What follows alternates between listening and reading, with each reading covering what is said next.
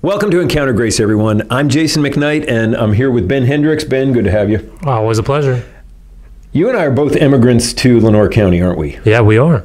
Emigrant or immigrant? I don't know. I don't think of it too hard. Immigrant is where you come to. Emigrant is where you come from. How long have you lived here as an immigrant to Lenoir County? Just over 5 years now. Yeah, so we're getting there. It's home, though. Yeah, I mean, I'm starting to get some of the slang down, and I don't wear my cowboy hat or cowboy boots from Nashville anymore. So you've tried to teach us line dancing. Not well. He used to work downtown Nashville in line dancing. But we're not going to talk about Lenoir County and Eastern North Carolina and Ben and line dancing. We're going to talk about Hunter West.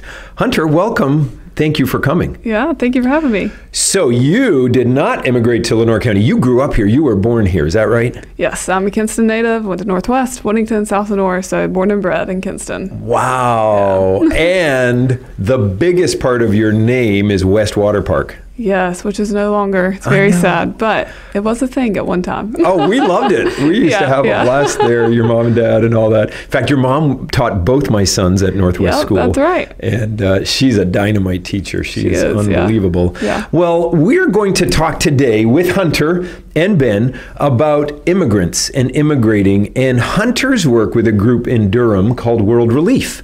And what we're going to do together is have a conversation about how do we as believers think with grace and with truth about immigrants in our midst, and what can we do or what should we do about being a welcoming place?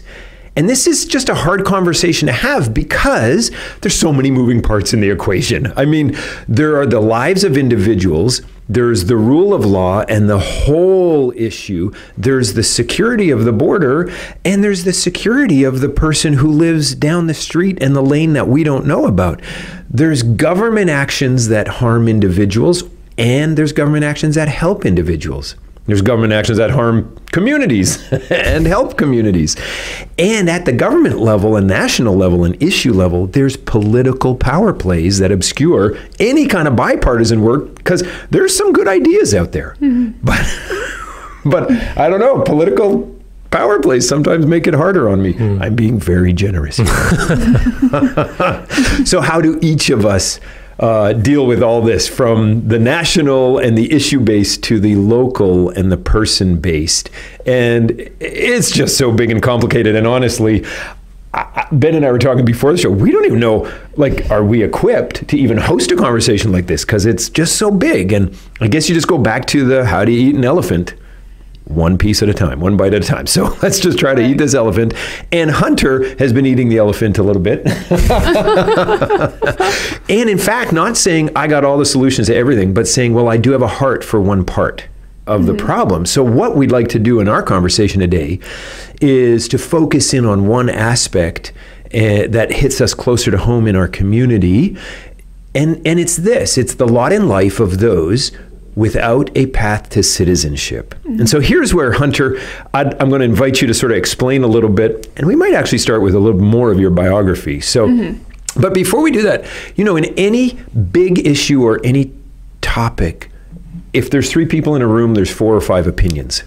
And that's okay. It's not just the rabbis that do that. We all are thinking carefully. And as followers of Jesus who seek the truth and who are guided by the word and wanting to, you know, learn from the Spirit in us and between us, we just want to thank our listening community as well as each other for wanting to engage. And we're not going to agree with everything that's said here, but hopefully we will learn from everything that's said and discern better and percolate and figure out a little bit more of what Jesus has for us in our days. And so, Hunter, thank you for having the courage to come and talk and share with us a little bit. Absolutely. Thank you. Well, from that big introduction, let's go back to West Water Park. And Hunter, tell us a little bit about your background, including not just Lenoir County and Kinston, but including how you came to Jesus. No, absolutely. So even just talking more about my walk with Jesus, I became a follower of Jesus around the age of 7 or 8. And in my mind, I just remember the truth of Romans really stood out to me that, you know, the wages of my sin is death, but the free gift of God is eternal life in Christ Jesus our Lord. Mm-hmm. But in my young mind, I would say I really fixated on this understanding that God is a God of judgment. And while that is true, that's really the only aspect of God's character that I knew. And so from around the age of 7 to about 9th grade, I was 14 or 15, I really operated kind of in like a pseudo works-based faith, because I was like, okay, I need to stay in God's good graces. I need to work hard because he's a God of judgment. Well, it really wasn't until 9th grade. I remember I was in a freshman biology class. I did not like biology, so I wasn't paying attention. But I was reading this book called Crazy Love by Francis Chan. In biology. Yes. You're smarter than I am. I couldn't I don't know how I had the time to do that, but I remember reading it. But it was really the first time that I encountered someone explaining God, not as being a God of judgment, but also as being a God who wants a relationship with me, who is like a heavenly father. Yeah. And even too, like, I remember Francis Chan was explaining how Jesus is not just this tool for getting out of hell and into heaven, but really he's beautiful and he's worthy of our worship, and he wants us to come into his temple, to inquire in his temple, to gaze upon his beauty. And I remember it was just a totally different understanding of God than I ever encountered. And I know Alex McFarland recently explained about how, like, we need to read books as Christians because that is a huge part of our spiritual formation. And I know for me, it's so true with that book. And so even though that book was like super transformational for me, from 9th grade to about 12th grade, I was kind of growing more in like, okay, like, what does it mean to read the Bible? Like, what does it mean to follow Jesus? But I was kind of like independently dependent upon God. Like, I really didn't have community. I really didn't know what it meant to be in community until I went to college. And in college at UNC Chapel Hill, go Hills, I became a part of the Summit College, which is the college ministry out of the Summit Church in Raleigh. But that was the first time I ever encountered intentional discipleship, where there was one young woman who literally discipled me for at least 3 years. And, you know, every week I was doing a small group with other girls where we were reading the Bible. I was confessing sin to them weekly. I was being vulnerable with them. I was also learning too, like, what does it mean to be missional? Like, what does it mean to share the gospel with people? And so for me, like, really this sanctification process has been like, okay, like, God has so many different attributes, like, to his character. And really over time, it's been just like the expansion of my understanding of his character in its totality, and allowing that understanding to then impact every single ounce of my being. And so, you know, like, as a young girl, I understood he is a judge, which is true and right. But then as I got older, I realized, oh my goodness, he's a heavenly father who loves me and wants me. And then whenever I got to college, I realized, like, oh goodness, he's a God of community. He's a God of mission. He's a God who calls me to want all people to know him. And so I'm thankful to be able to sit here and say, like, wow, like, I see, like, how the Lord has grown my understanding over the years. But at the same time, in sanctification, you never arrive. You know, like, we're always going to be in this process of wanting to learn and grow. Yeah, it's true. But yeah, it's been a sweet ride thus far. And you're engaged. I am engaged. Yes. That recently happened back in June. Congrats. But yeah, me and Andrew, we met literally at a ministry event. And so that's been a very sweet gift. But yeah, and he's also in seminary. He wants to be a pastor. So we're just taking it one step at a time, seeing where the Lord will lead. Yeah. But yeah. All right, so I'm curious, how did you go from just a great place of discipleship at the Summit in college? How did you go from there to having a huge heart for the immigrant? Yeah, no, that's a great question. So as I mentioned before, you know, I was in this space at the Summit College where I really began to grow in this understanding that God is a God of all nations. And even to just being in college ministry, really two things. Well, first of all, I was in the Word more. And so I just remember different parts of Scripture were really standing out to me. One of them being Revelation 7:9, where God is calling all nations to himself. And he's like, literally, like, we're all looking forward to the day whenever every nation, tribe, and tongue will literally bow before the Father and say, like, salvation belongs to our God who sits on the throne and to the Lamb. And so just for me, I was like, okay, wow, like, God's heart is a heart for all peoples. But then on top of that, I had many friends who were very bold in their public witness, and they were eagerly seeking out friendships with people who looked and thought and spoke a lot differently than they did. And I kind of like reflected on my own life, and I was like, okay, I believe the same thing they do. Like, I believe in the God of the Bible, but my heart, like, there are many areas where my heart does not match his own. Like, why don't I have friends who look and think and speak differently than I do? Like, why am I not in spaces where there are, like, people from other nations in these same spaces? And so really, I remember it was my senior year, at the beginning of senior year, I started to pray, like, Lord, please give me a heart that is after your own. Like, please let me want what you want. Help me to desire the things that you desire. And I was just really blown away by how the Lord started answering that prayer. I think it was in about the span, or really just over the course of senior year, I found where the Lord like led me into friendships with different international students on campus. One of my good friends is from India, and then I have another friend from Micronesia, and then another friend from Mauritius, which is a very random country off the coast of Madagascar. And so just very random how the Lord was just aligning different opportunities for me to become friends with these individuals. But even just a personal example, I remember it was October of last year, so right around the time whenever I really started praying that the Lord would change my heart and like really just lead me into spaces where there are people who think differently than me. And I was in TJ Maxx, as I too often was, because I love to shop at TJ Maxx. Anyways, but I went to the dressing room and I was trying on a dress, came out into the public part, just like look at myself in the mirror and see if I like the dress, whatever. And there was this woman there and she was trying on a dress too. And I was just like trying to compliment her and say, oh my goodness, love your dress, it looks so good. Because, you know, we need to hype each other up, whatever. And she just started talking to me and turned out to just be the most kind woman I had ever met in my life. And she just started sharing her story with me out of the blue. And I was like, okay, we're doing this, let's go. But she started sharing with me about how she was originally from India. And she came to the United States within the past decade because her husband's job allowed them to relocate. But in India, I mean, she was basically brought up in a Hindu family. And so whenever she came to the United States, she also brought with her just like this long list of different medical issues that she was struggling with. And she explained to me how at the time, how like she was seeking out help from her Hindu gods to save her and bring her deliverance. And she had one Christian friend that she met in the States. And this friend was like, hey, you should pray to Jesus, to like the God of the Bible, and see like what he says, like what he does. And this woman was like, no, I'm not doing that. Well, then over time she came around, and by the work of God and over time, like she found where she was experiencing deliverance from like so many different health issues that she had for the longest time. And just even too over like the course of time of reading the Bible and learning more about who Jesus was, she became a follower of Jesus. Wow. And now like she will boldly say like Jesus is the way, the truth, and the life. And so even just through my friendship with her, I was like, whoa, like the Lord used immigration to bring a daughter into his kingdom. Like he took this woman who was brought up in a Hindu family, literally to himself through her coming to the United States and experiencing deliverance in a new way like she had never experienced before.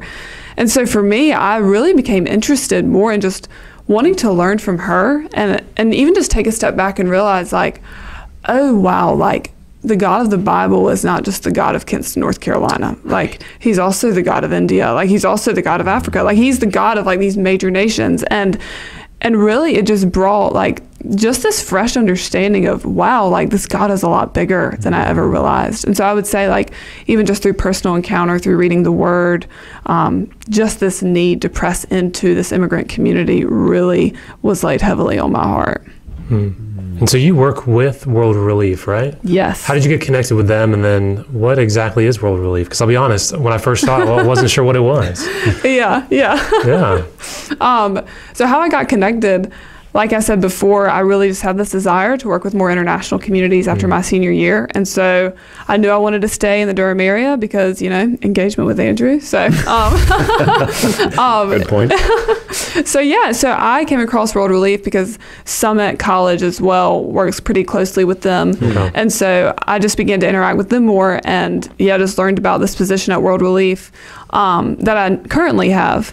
But ultimately what drew me to World Relief is that its mission statement is that it seeks to empower the local church to serve the most vulnerable. And so the main way in which we seek to do that in the United States is refugee resettlement. And so we offer case management. We also offer, different legal advice and legal expertise to immigrant communities. But then also on top of that, we have good neighbor teams where different teams from different churches can partner with refugee families that are being brought into the United States and basically help them just adjust into this new way of living. But ultimately, World Relief, like what we are trying to do is that we believe that the local church is God's plan A for bringing about redemption and reconciliation to the world. And so we want to aid the local church in actually serving these immigrant communities in any way we can. And so whenever I learned that, I was like, okay, yeah, World Relief is definitely an organization that I want to be a part of.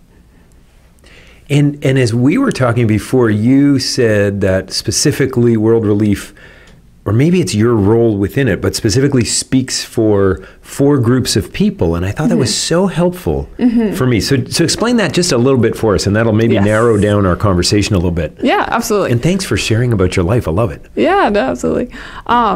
Yes, so one way that we seek to care for immigrant communities and empower the local church to serve these groups is by equipping churches to educate and speak out on behalf of these immigrant communities. And so in other words, in my role, I'm really trying to improve the conversation surrounding immigrants living in the United States, living in North Carolina. And so at World Relief in Durham, we are blessed to work with like at least 13 different denominations in the Triangle and just trying to improve this conversation. But even in our recent work, we've seen where there is a need, and just a continuous need really, to improve, I guess the word would be discipleship in the church concerning like how should a Christian respond to an immigrant living here in North Carolina. And so aside from refugees who have legal status and a clear pathway to citizenship should they choose that pathway, there are also millions of immigrants living right here in the United States who lack legal status or who have a status that prevent them from being able to seek out citizenship. And so the 4 groups that I mentioned to you, and really the main 2 that I think are most pressing for Kinston, would be undocumented immigrants and dreamers. And so ultimately, and I can explain that a little bit later too, ultimately what we want to ensure is that immigrants are stepping into just and welcoming communities, because refugee resettlement, a huge part of that is, okay, like, what community are these individuals being brought into? Like, are they being shown the love of God? And so in my role, really what we are doing is that we want to show that, okay, like, yes, the government has a role to play in refugee resettlement, obviously, but the church also has a role to play in that as well. And so we want to work with both to figure that out. Give us some of the numbers.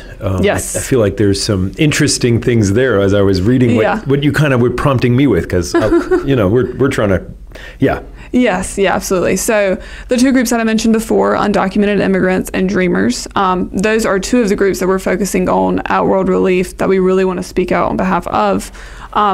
But dreamers, just to kind of go back to that, these are individuals who were brought to the United States as children. And so now they're in this space where they are considered undocumented or unauthorized purely because of something that was out of their control. And brought by their parents who came in illegally or undocumented. Typically by their parents, So it's not the kids' fault, but they're here. Right. And the parents didn't do the right thing, but exactly. What does that mean for the kids? So that's when we say dreamers, we're talking about kids like that. Exactly. Okay, that's helpful because I kind of forget sometimes. Yes, yeah. And even too, like, just even how every single situation is so nuanced, because with many of these families, like, they are seeking a better life, in the United States. And so even their decision to come here, though it may be unauthorized, like, if we really look at the heart of their situation they're going through, it's like, man, like, would we do the same thing if we were in their position? And so that is a hard conversation. But even too, just looking at the numbers of undocumented immigrants living here in the United States, there are currently around 11 million undocumented immigrants. But then in North Carolina specifically, there are over 300,000 undocumented immigrants, and around 20,000 are considered dreamers.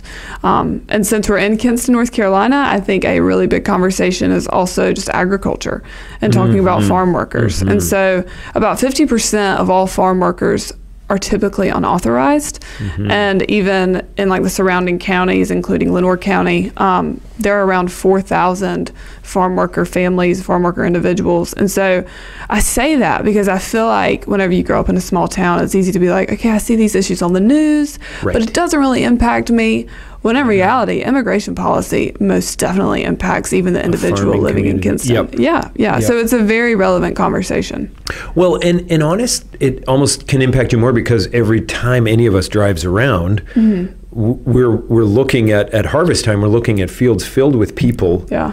And when you realize if 50% of them are undocumented, maybe more than that, but just to realize, it's right there. Yeah. It's not just the Arizona something or other, or Exactly. LA in the inner city. Yeah. No, absolutely. Yeah. And I think it also begs the question too of like, okay, like, well, how should we respond? Like we see that there are so many individuals who are immigrants living here, like specifically for Christians, like what should our response be?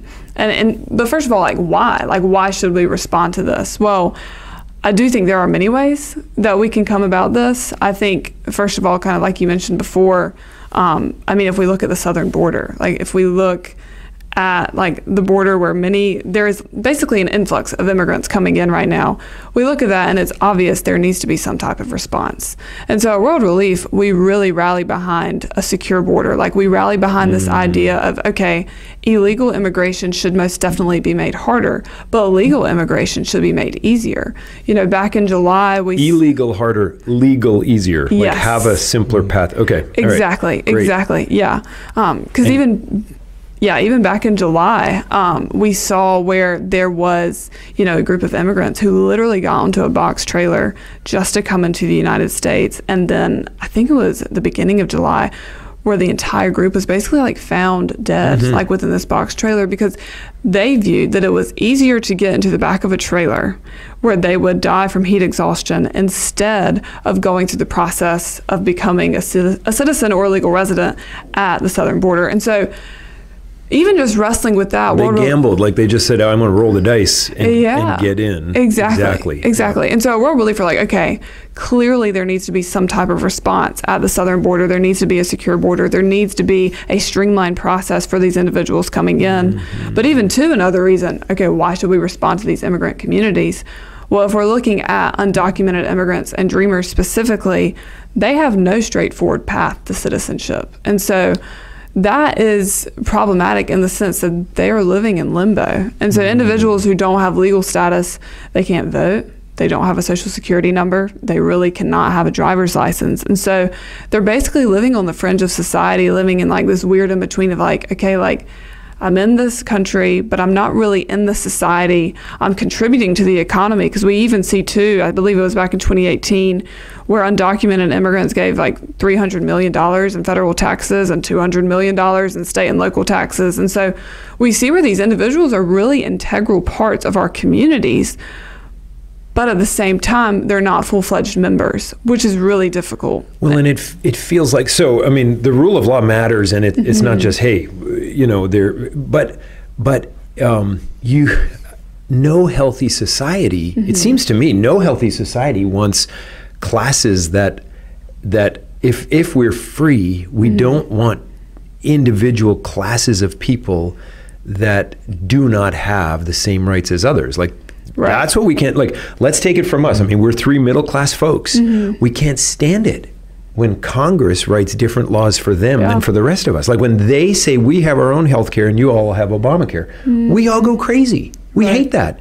Why? Because we don't want two classes.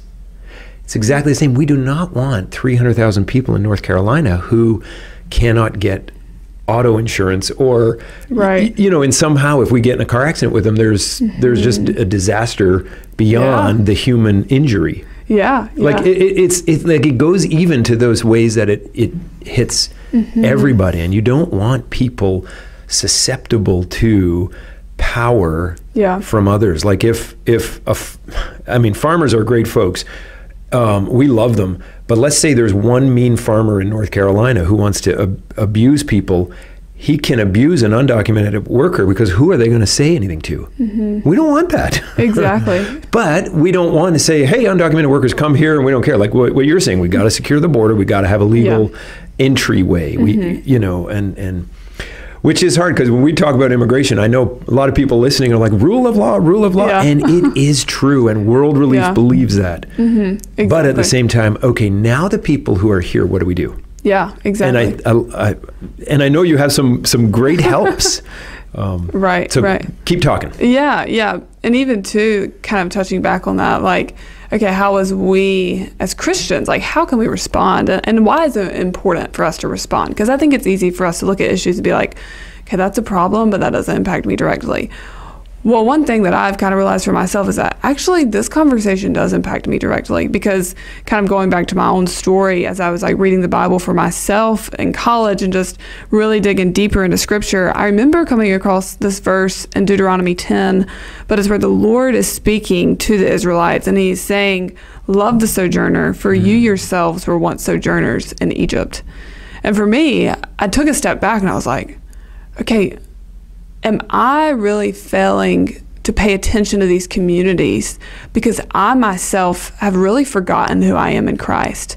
Because it can kind of be talked about two different ways. As children of God, like, we are no longer sojourners.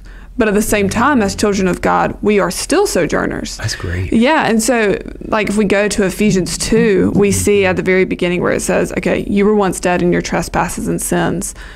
But then later on it says, but God being rich in mercy, because of the great love with which he loved you, even when you were dead, he made you alive in Christ. And so flash forward to the end of Ephesians 2, and it says, but now you are fellow citizens with the saints. You are members of the household of God.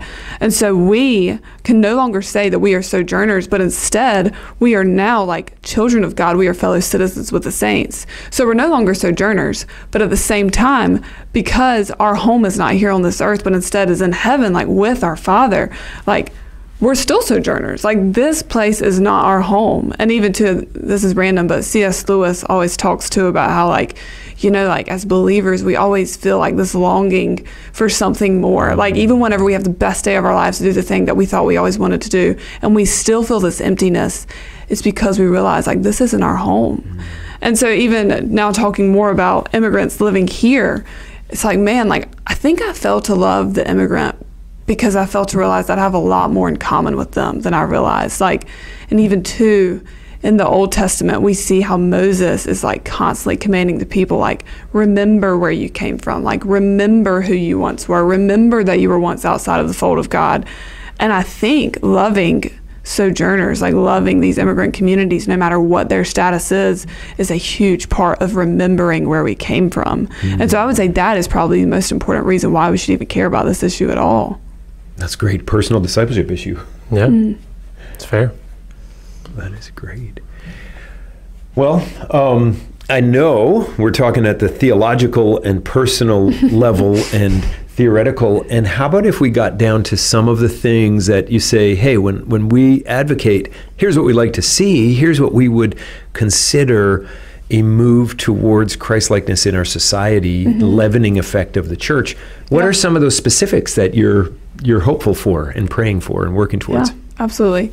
So World Relief partners with something called the Evangelical Immigration Table.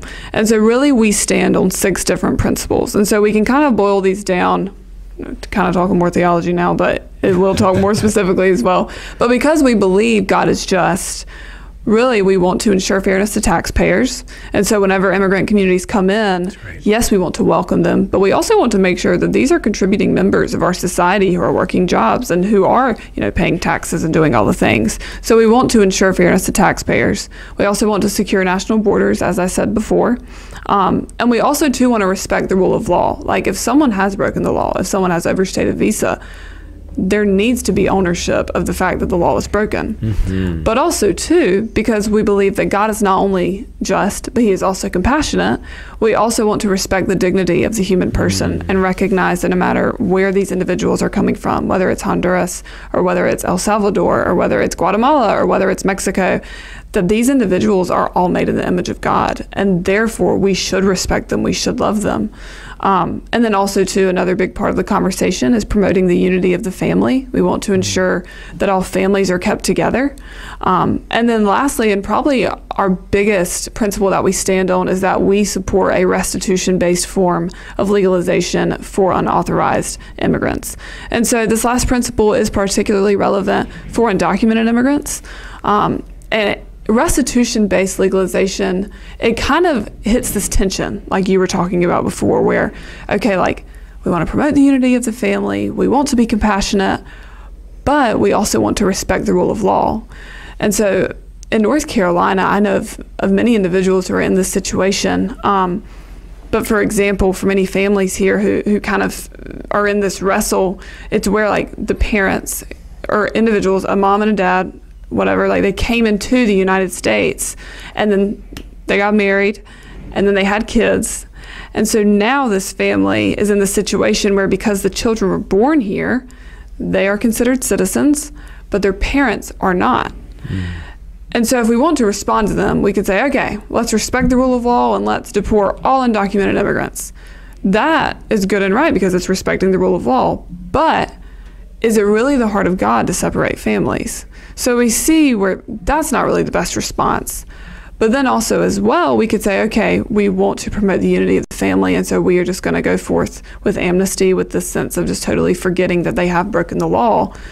But that doesn't really, satisfy the heart of God either, because God is a God of justice. And so what restitution-based legalization does is that it creates this opportunity for undocumented immigrants to come forward and say, okay, I have broken the rule of law, therefore I will pay this fine, and as a means of acknowledgement that I have broken the law. But then after they have done that, then there can be this earned pathway to citizenship where through work or through education or through serving in the military, they then can become citizens of the United States. And so restitution-based legalization is really like this beautiful marriage of both justice and compassion, because it allows ownership for wrongdoing, but it also creates the space for these individuals to become citizens, permanent residents.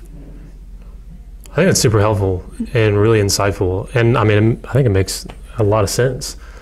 There's something strong there, yeah. Yeah. So here's my question. I think on to get a little political here, so I'm sorry, but like you've got people on the left or the right. Yeah, super political person. But I'm just curious, because anytime I think oftentimes the best and wisest decisions are ones that are not extremes but down the middle, right? That look to the good from one side and the good from the other and go, how do we hold these two in hand at the same time? But whenever you do that, you're going to get pushback from everywhere. So I'm just curious, maybe you've heard it, or we can just think about it here. Like, there are opponents, I guarantee, for restitution-based immigration reform. What do they say about it? Why are they against it? Yeah, you talk about the extremes, which is really important for this question too, because I would say that on opposite ends of the political spectrum, one group would look at this and say, this policy is way too loose. Like, this is not holding undocumented immigrants accountable for the fact that they have broken the law. But kind of going back to our earlier conversation too, as believers, like, we hear them out and we sympathize with that, because they have broken the law. Like, we need to respect the rule of law. There needs to be justice.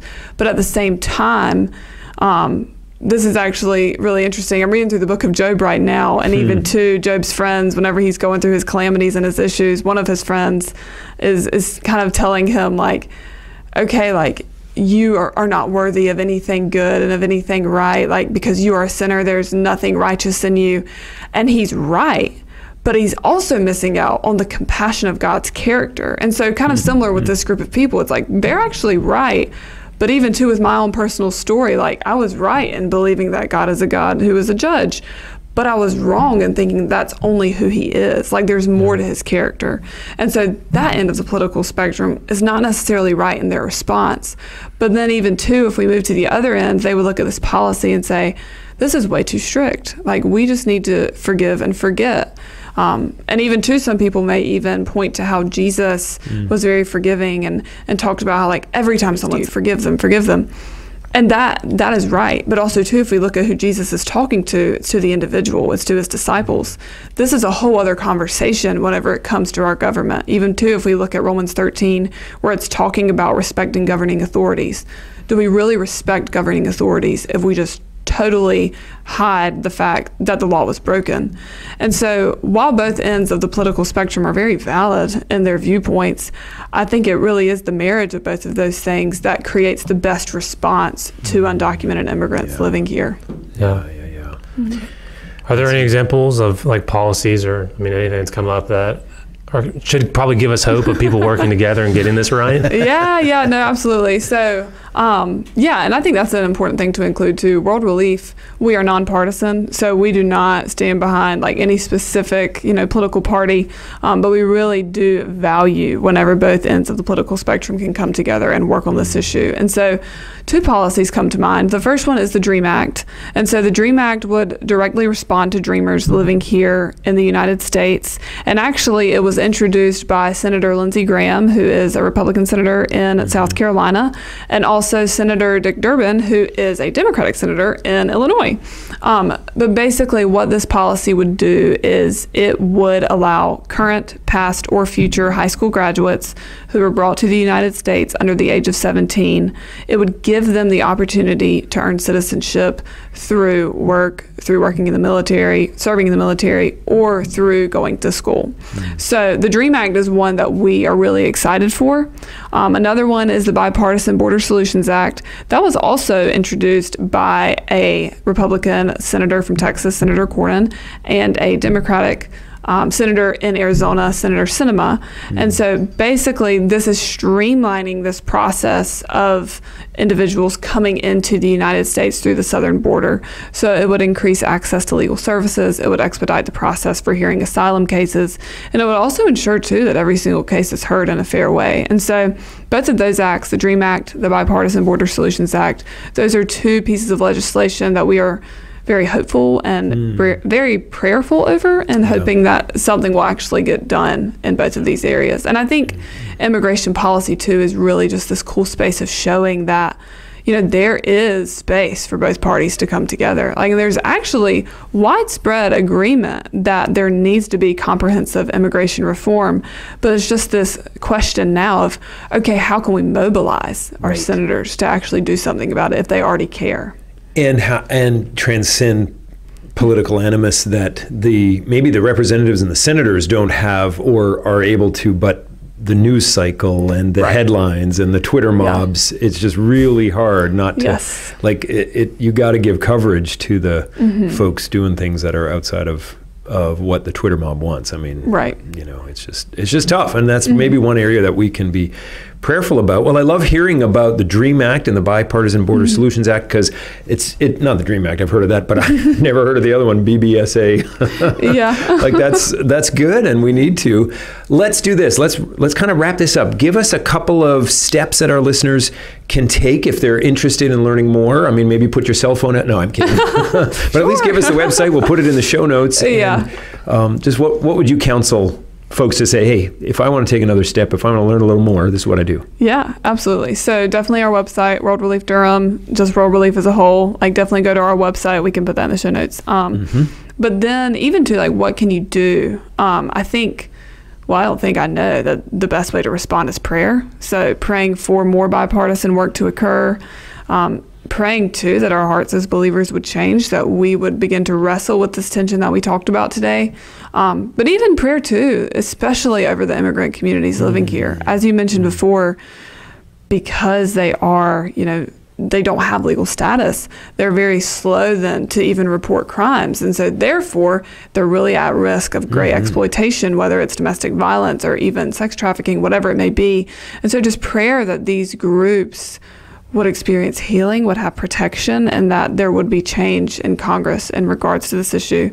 And even too, just for the listeners, seek out ways that you can be friends with people who look and think and speak differently than you do. I know for me, really seeking out friendships with people in that way was transformational, and was really this awesome opportunity for me to step into the shoes of someone else and see that we have a lot more in common than I realized, but also too that they have a lot of unique struggles that I just didn't know about because I was never friends with people in that way. And so I would encourage people, if there's an immigrant community who has a church right here in Kinston, go attend a service. Just go experience a different way of worship, and really see too that we have a lot in common with them.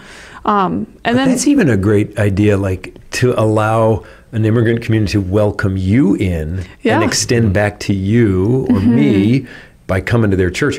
what we as a country have extended to them, which is a welcome mat. Mm-hmm. Exactly.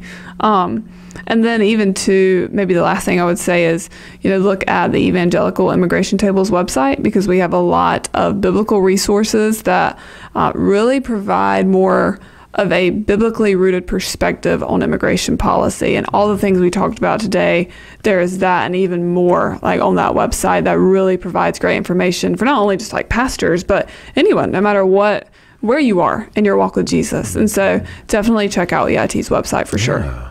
Well, I love it. Mm-hmm. Hunter, thank you for making the trek down here from Durham. I know your mom is happy you're here.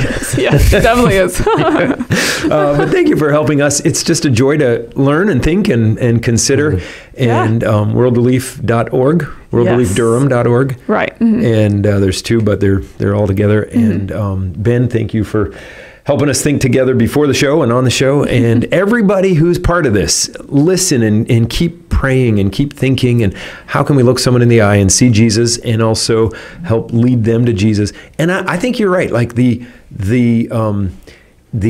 people that God brings to any place at any time, whether it's our town or our neighbors on our street or our community or our country, He's going to use to bless and that community or country or town or street. And so let's be part of watching Him bless and with the proper guidelines and guardrails. We love that too. So Hunter, thank you so much. Thanks for the work with World Relief. Yeah, and everybody, thanks for joining us on Encounter Grace, and we'll see you next time. This is a ministry of Grace Fellowship Church in Kinston, North Carolina. Visit gracekinston.org or follow us on Facebook and Instagram.